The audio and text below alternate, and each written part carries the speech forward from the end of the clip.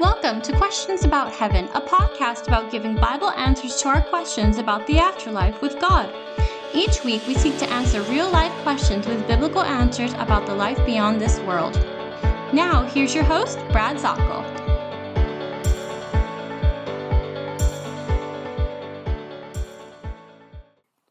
Good day to you. This is Brad Zockel, and this is the Questions About Heaven podcast.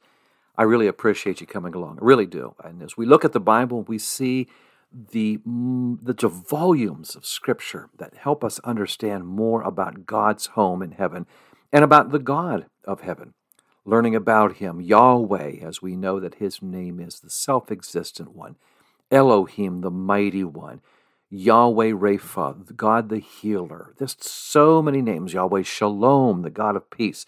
And as we learn those, we're learning that, there is just such a promise for those who have given their lives over to the Lord, coming through Jesus Christ, becoming a follower of the Lord, and as the invitation from the Lord, like in Revelation chapter 3 and verse 20, He's standing at your heart's door. He wants to come into your life. And when you take Him in, repenting of your former life, the life of sin, giving those sins over, the Lord cleanses. He remembers those sins no more. As you have been a follower of His, you are committing yourself to Him. And He says in Psalm, like 103 verse 12, He says, I will separate your sins as far as the east is from the west. That's how far your sins are going to be separated from you. And we get all these promises that we see in the Scripture as we've been talking in these podcasts in the past, and just are so encouraged by these. And today, I want to take an excerpt out of our first book in the 7-book series, What the Heaven is Home series. This is the book titled, What is Heaven All About? And I wanted to take part of the chapter concerning this question about God's faithfulness to us in heaven, and include some other scriptures. So if you have your pen and your notebook, pencil, anything to write down, jot down these notes. If you're driving, well, you can always listen to this a little bit later on. But I want to remind you, this Sunday I will be at Oak Ridge Baptist Church in Oak Ridge, Tennessee, and I will be there. That would be March 5th, and I'll be there all day. There's a Heaven is Home conference that I will be speaking at in the morning and the evening. And then later on, March 18th and 19th, I will be in Easton, Maryland, and I'll give you more details about that, with a collection of churches that are renting out a meeting hall, a convention area in downtown Easton, and we'll know more about that as the group of churches have asked me to come and speak for a Heaven is Home conference. I just came back from the Savannah, Georgia area, Pooler First Baptist Church. What a weekend we had. Wonderful, wonderful time. Loving people. They were asking so many questions, and along with the great blessing, then I had a family come over to me and said, we have a little surprise for you. And I opened up the gift bag, and I am currently, while I'm talking with you, I'm wearing my Savannah Bananas hat.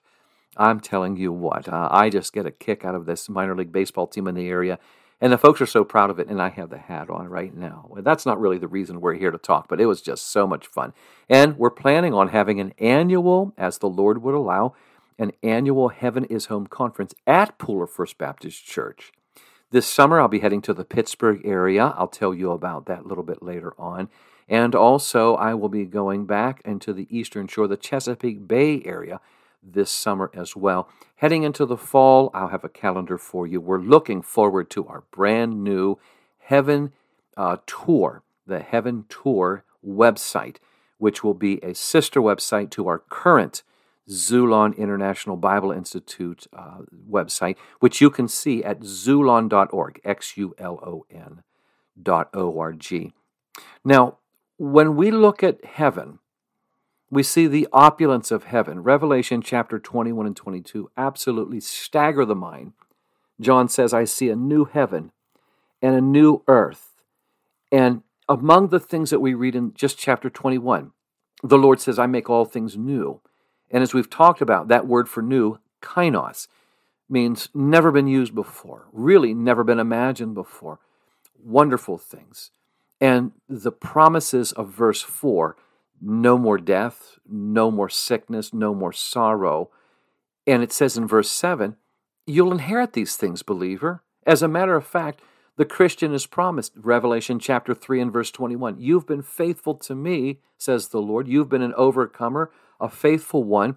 I'm going to have you sit down in authority on the throne with me. Revelation 3:21. Revelation chapter 22 and verse 5 says, indeed, we will reign with him. Think of the other promises. We'll see God face to face. Revelation chapter 22 and verse 4. We'll be it's so much activity. We will be so energized with incorruptible bodies, immortal bodies, as it says in 1 Corinthians chapter 15, verses 53 through 57. And in all of these wonderful things we see, feasting and singing and meeting loved ones who are also of the faith and seeing Jesus face to face, asking questions, getting answers. We've talked about these if you follow my podcasts. Well, here's the thing. What if you get too much of a good thing? What if God says, okay, you're a bit too noisy, it's time to go?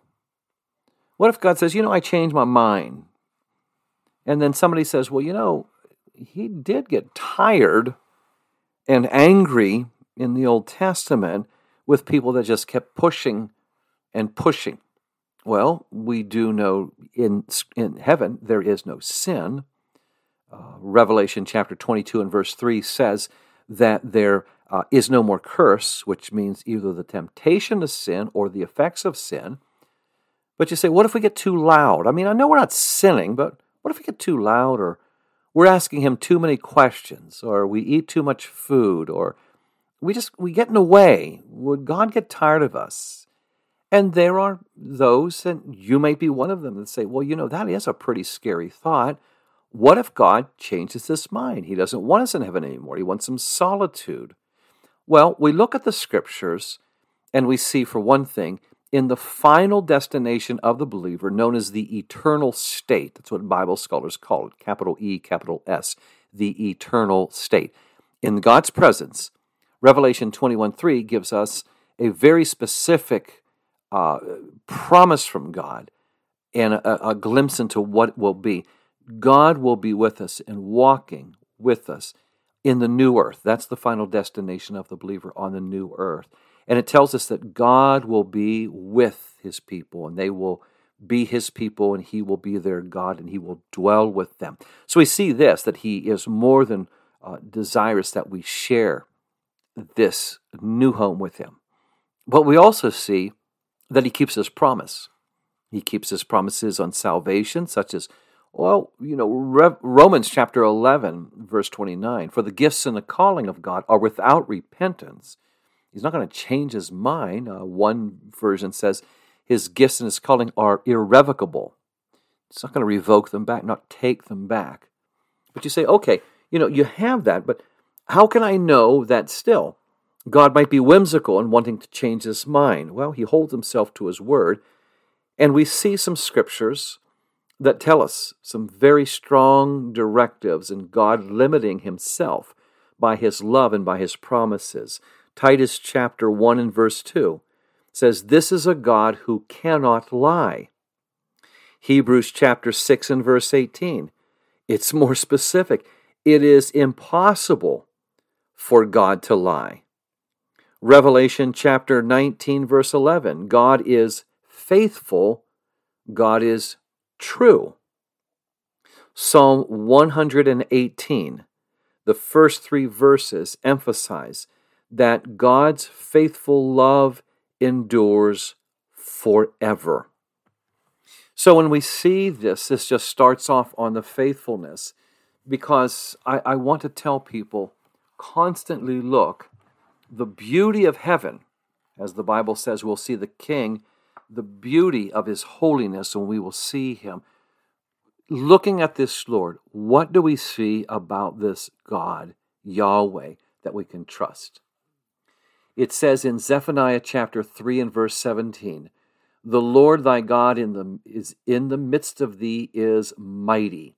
He will save, he will rejoice over thee with joy, he will rest in his love, he will joy over thee with singing. Isn't that beautiful? I read that from the King James Version because it's so ornate and yet so powerful. One more time. we could use the proper name. Yahweh, thy God, is in the midst of thee. He's mighty. He will save. He will rejoice over thee with joy. He will rest in his love. He will joy over thee with singing. Now let me read an excerpt from this chapter from the first book. Many religions present a sort of a catch-me-if-you-can game with their view of reaching paradise in the afterlife. Their great beyond is well nigh unattainable, and their views of deity are of uncaring, celestial behemoths that demand robotic obedience to prove that the human could earn his way to glory. Exhausting self-effort is the only way to achieve transcendent requirements. Is this also true of the God of the Bible?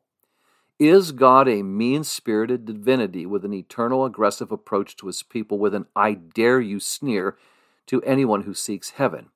With all of the stupid, irresponsible things that I do even as a Christian, would God still be pleased with seeing me enter into his kingdom? Well, this is what we always say on this podcast and in my online classes. What does the Bible say?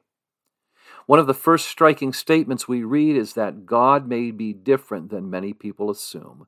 1 John chapter 4 and verse 8 makes it clear that God does not merely give love. He is more than just having love. He is love. It's his very nature. The Jewish faith lists 13 attributes of God that the faithful Hebrew recognizes, and one of them is the wonderful word chesed.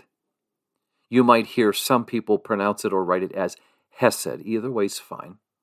The closest the English language comes in translating Hebrew's chesed is to make a word phrase by combining loving and kindness together, loving kindness. I've inserted this Hebrew word of loving kindness, chesed, into the English Bible verses from the New American Standard Bible. Listen to this.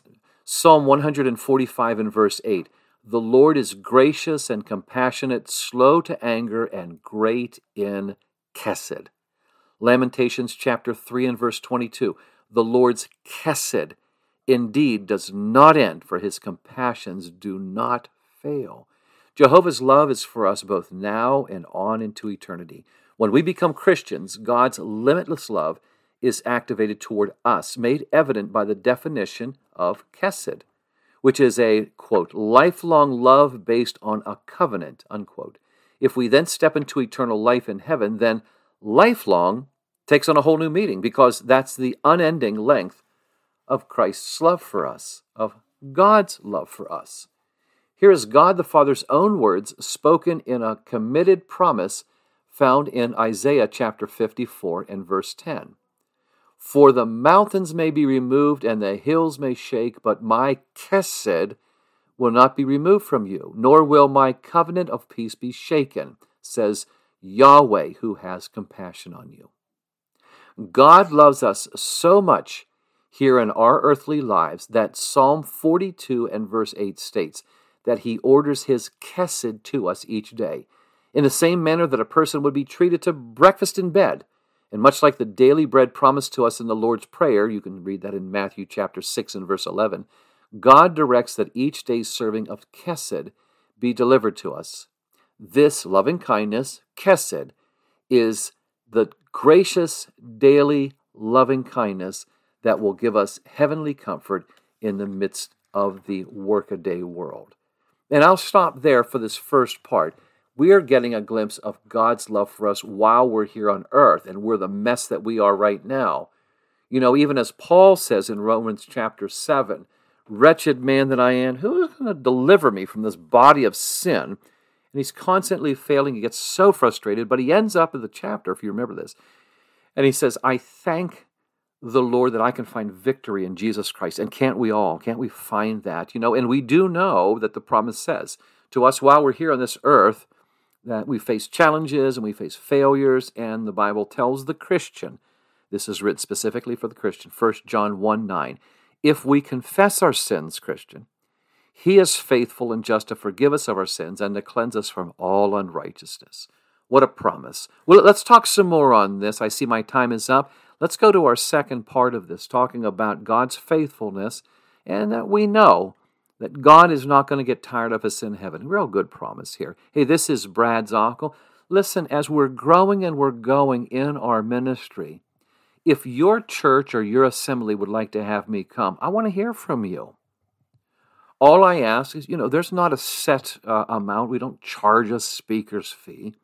All I ask is that if you want me to come and to be with you all for a Heaven is Home conference, I just need a little elbow grease on your side to make it happen. And when the host churches have been doing this, we have had a wonderful time. So if you want to, then write me at brad@xulon.org. That's brad@xulon.org. Contact me. Let's find an open date. Let's talk. I have some open times down through this calendar year, and I would love to be able to come and be with you. If you feel that you want to be able to help us in our ministry as we are seeing the Lord opening up what new opportunities here, and I'm looking to get some better podcasting equipment and getting the barn set up so in the fall I can be in there and we can do some more YouTube, TikTok, Instagram, some different videos and ones that we can set up some Zoom classes and such. We've got to finish up. We need some help on sheetrock costs and some other microphones and some better lighting, to be honest with you. And if you can help us in any way, we are a 501c3, and we would be able to send you back a tax receipt on that along with our very dear thanks. And we appreciate you so very, very much. And let us know if you would go to our website. If you want to write a check and send it by snail mail, the information is on the website. Or if you want to send it through electronic means PayPal, then you can also see that on the donate page. Thank you so much. This is Brad Zockel, and this is the Questions About Heaven podcast. I appreciate you so very much. Take these scriptures, study them as the Bereans did, Acts chapter 17 and verse 11. They studied the scriptures daily to see whether these things were so. You do the same. God bless you, and Lord willing, we'll talk very, very soon. Thanks for joining us this week on Questions About Heaven with Brad Zockel of the Xulon International Bible Institute. Be sure to visit our website, xulon.org, to learn more about our Bible ministry. That's xulon.org. While you're at it, if you found value in this show, we'd appreciate a rating on iTunes. Or if you'd simply tell a friend about the show, that would help us out too. And keep an eye out for our upcoming ebook, Questions About Heaven. Thanks, God bless you, and have a great day.